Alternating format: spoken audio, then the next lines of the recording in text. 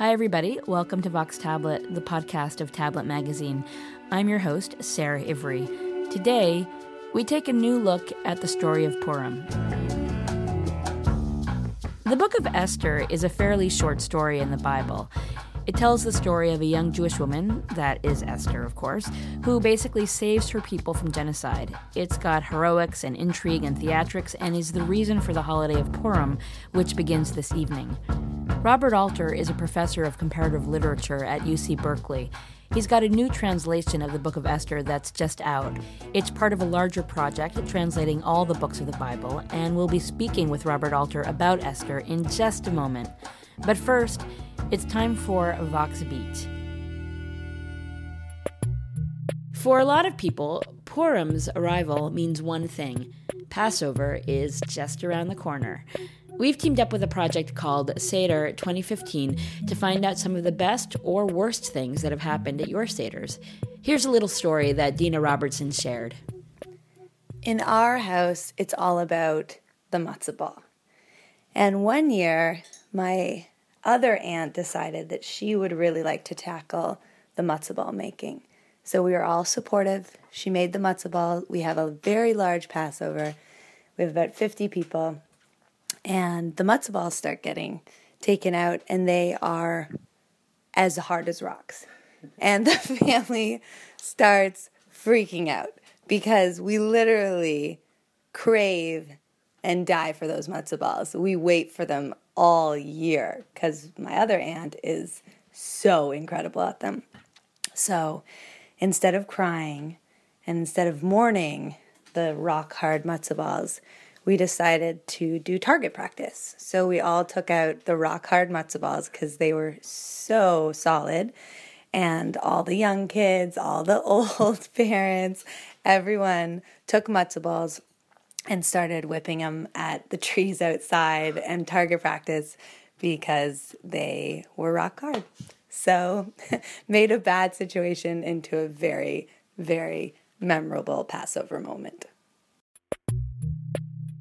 That's Dina Robertson. But what about you? Did something funny or crazy happen at a Seder of yours? You want to tell us about it? Well, we want to hear it. So, record your answers. We want the recordings to be no more than 2 minutes. And it's very easy to send a recording of you to us. Here's what you do if you have an iPhone. Go to Voice Memos in your Utilities folder and record your answer. Then click on the upward-facing arrow under the play button. That gives you the option to email your recording to us. And you're going to send it to podcast@tabletmag.com. If you've got an Android, you are basically going to do the same thing through Google Keep, which is an app on your telephone. It has the same functionality as a voice memo. So record yourselves, hit the button to send your recording via email, and you're sending it to podcast@tabletmag.com.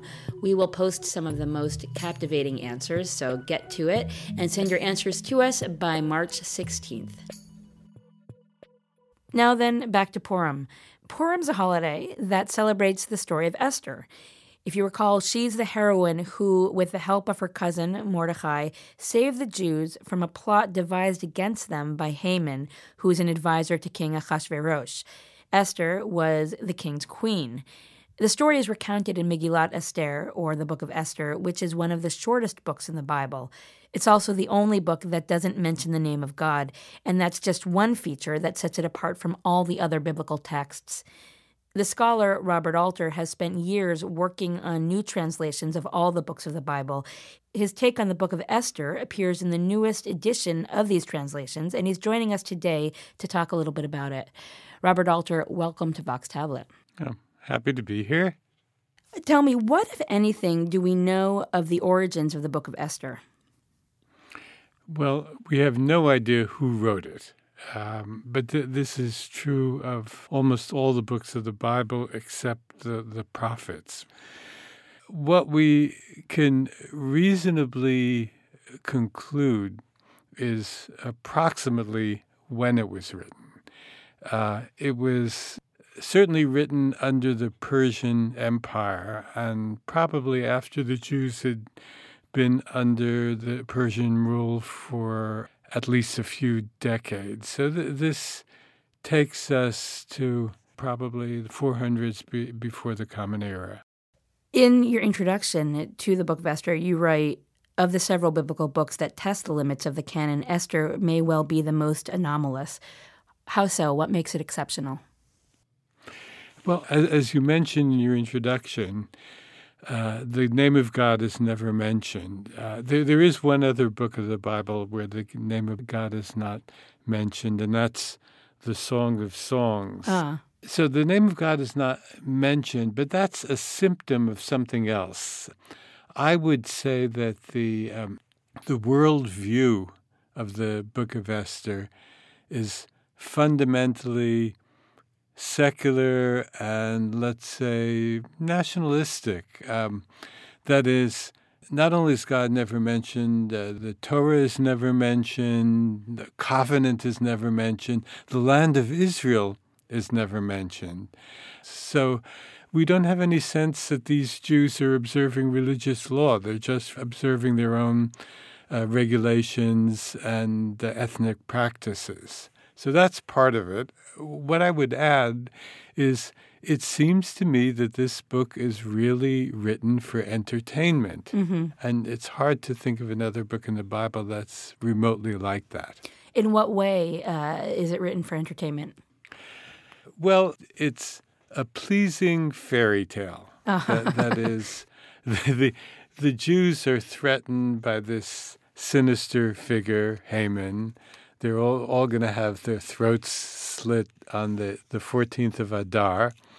And a beautiful young woman who is Jewish but for the time being conceals the fact that she's a Jew is the one who is chosen of all the beautiful virgins of the kingdom to be the new queen, and then she becomes the instrument for saving her people. So that's a kind of pleasing fantasy. That is, you cannot make any case that this is based on a historical event. It's also entertaining in the sense that it's amusing. There are scenes that are highly satiric, scenes that verge on farce, so it's all quite pleasing in that way. Why is it included in the biblical canon? What purpose does it serve in that anthology? Okay, I have two answers for that. I should start by saying, which is a well-known fact, that in the archive in the caves at Qumran, at the Dead Sea, at least some fragments of every single book of the Bible were found, including books that you might think are kind of heretical, like Kohelet, that is Ecclesiastes, or Job, but not a single word from the book of Esther. Maybe that's just an accident, but the more likely conclusion is that the people at Qumran, who were very intense pietists, thought that this really did not belong in the canon, and they didn't keep any copies of the text, and their scribes did not copy the text. So let's say there was not total unanimity in the community of Jews around the end of the pre-Christian era as to whether this should be part of the canon. But I think that there are two reasons. There's an obvious one, and then one which I would like to underline, maybe as a literary reader of the Bible. The obvious one is this. There's certainly no mention of a holiday, anything like Purim, in the Torah. But at the end of the book of Esther, you have a whole chapter that underlines the idea that this is a major thing that's happened. The Jews were saved from destruction, and every year in every town and every city, Jews are obliged to celebrate this holiday. Now, where does all that come from? Look at the calendar. Depending on how things wander in our lunar calendar, the holiday of Purim tends to come out within 2 or 3 weeks of Mardi Gras. And other cultures, even non-Christian cultures, have some kind of carnivalesque holiday like this at the very beginning of the spring. So it probably has to do with the annual cycle. That is, everybody has been through the cold and rain. There wouldn't have been much snow in the Near East of winter. And this may not seem to be the case in New York right now, but now we have the promise of spring. So we take one day to celebrate an experience of relief where people feast and they drink and put on costumes. So I think that sometime in the Persian period, the Jews, maybe from Persian influences that we don't know a lot about, adopted this just before spring festival, which was a holiday of feasting and drinking and rejoicing. And then they needed some rationale to perpetuate the holiday. And the rationale is this story with its legalistic stipulations about keeping the holiday at the end of the story. So that's half the explanation. What's the other half? The other half has to do with the fact that people cherish the story. Just as I would, another challenging text from the point of view of what is the canon of the five that I've now translated is the Song of Songs. Mm-hmm. And as we know, the rabbis and then the church fathers found ways to justify it by reading it allegorically. But the Song of Songs is among the most beautiful love poetry that's come out of the whole ancient world. And I think people just adored these poems and they didn't want to give them up. So they found a way to include the book in the canon.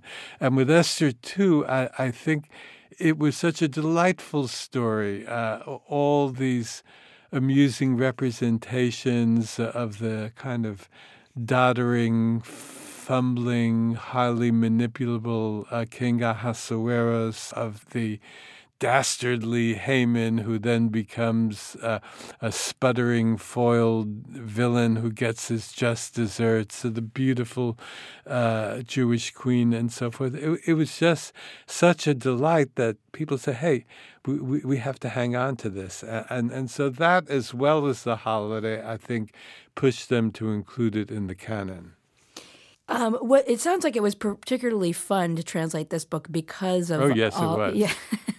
Well, I mean, this whole undertaking of translating all the books of the Bible, I'm sure there are moments that are incredibly enchanting, but there must be vast swaths of time in which, dare I say it, it's a little bit drudge-like work. How do you find the anchors to sort of make it fresh for yourself? That's a probing question, Sarah. It started for me when, after I had translated a couple of really delicious books, that is Genesis and the David story, which are the two, I think, greatest narratives that we have in the Hebrew Bible. My editor at W.W. Norton proposed that I do the 5 books of Moses. And I thought, oh my gosh, Leviticus. And in fact, after it came out, I met an acquaintance outside Yom Kippur services. The book had just been published, and he said, tell me, do you think your translation put zing into the book of Leviticus? I said, well, not really. So, as you say, there are stretches that are not very exciting. And of the 5 books I've just translated, I would say that there's a lot in Daniel that I find kind of off-putting. I mean, there's Daniel in the lion's den and Shadrach, Meshach, and Abednego in the fiery furnace, which is fun, but there are things that are not so great. So I guess I have developed a mindset where I said, this is a body of books produced over nearly 1,000 years. This is, when we talk about the Bible as the good book or the greatest book that was ever written, we rather distort it because it's obviously an anthology and not a single book. So it's a collection of books that span almost 1,000 years. And there are all kinds of wonderful things in it. But then there are desert stretches. Basically, I say to myself when I'm wandering through the desert, as the children of Israel did for 40 years, that okay, it's really worth doing the whole thing, and you have to get through this part too. Let's go back to the Book of Esther for a moment. Sure. I wonder, Robert, in translating the Book of Esther, has your view on any of the characters changed? Just slightly. I mean, of course, as with most of the books of the Bible, I've been reading and rereading the text in the Hebrew since adolescence.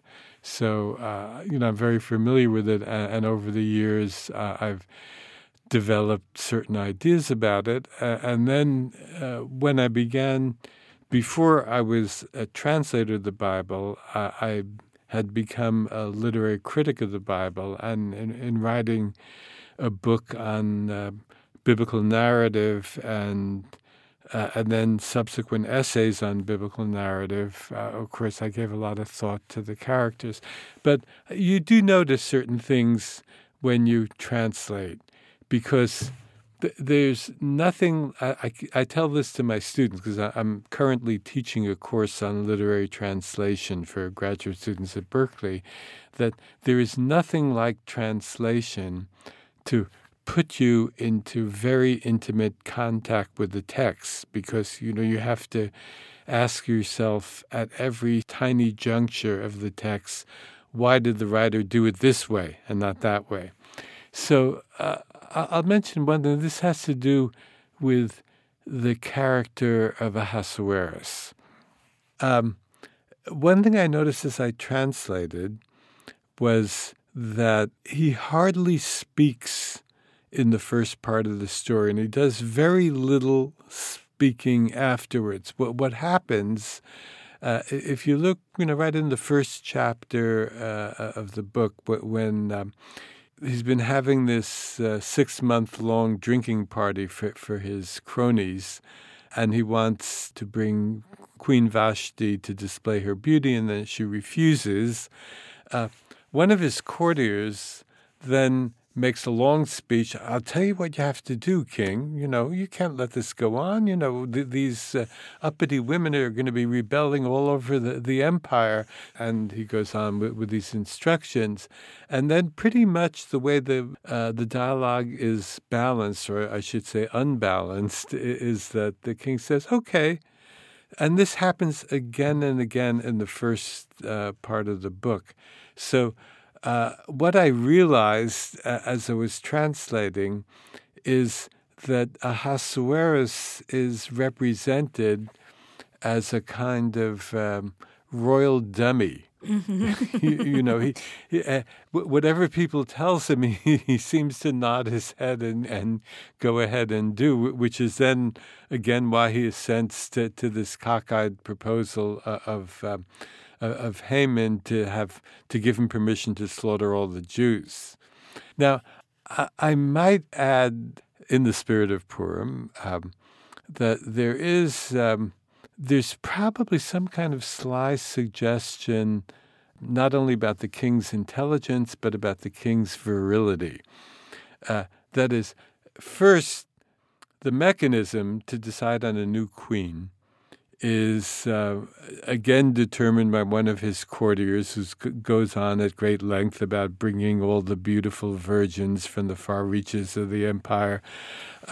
And in Sunday school, of course, they represent this as a beauty contest. Right. But of course, it's not at all a beauty contest. What happens is that after each of these beautiful virgins has been dunked 6 months in myrrh and frankincense and 6 months in other unguents and perfumes, so she's very fragrant and very, shall I say, lubricated. She's brought to the royal bed. And this is explicit in the text. It says, in the evening she came, in the morning she went. So I think that there's something satirical going on there, because you wonder, hey, this is going on for a year, and he's having another virgin every night. Is this realistic? Is he really up to it?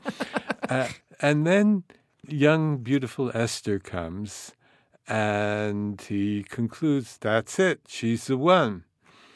And there's at least a sneaking possibility. I don't say this is in any way explicitly said in the text.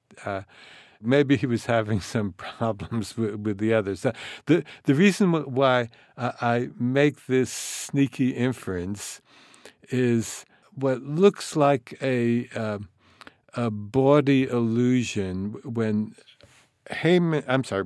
Mordecai comes to his adopted daughter and says to her, you have to go to the king and plead for your people. As we recall, she's hesitant, and she says, what court protocol is, whoever comes to the court unbidden, he has a single sentence to be killed unless the king extends to him his golden wand. So I suspect, of course, when she comes, the king extends to her his golden wand, which looks to me like a sly phallic reference. Interesting. Much racier than I ever thought the Book of Esther would be. Oh, yes, I think it is. Let me ask you this one last question. Sure. Are you dressing up for Purim? And if so, what will you be?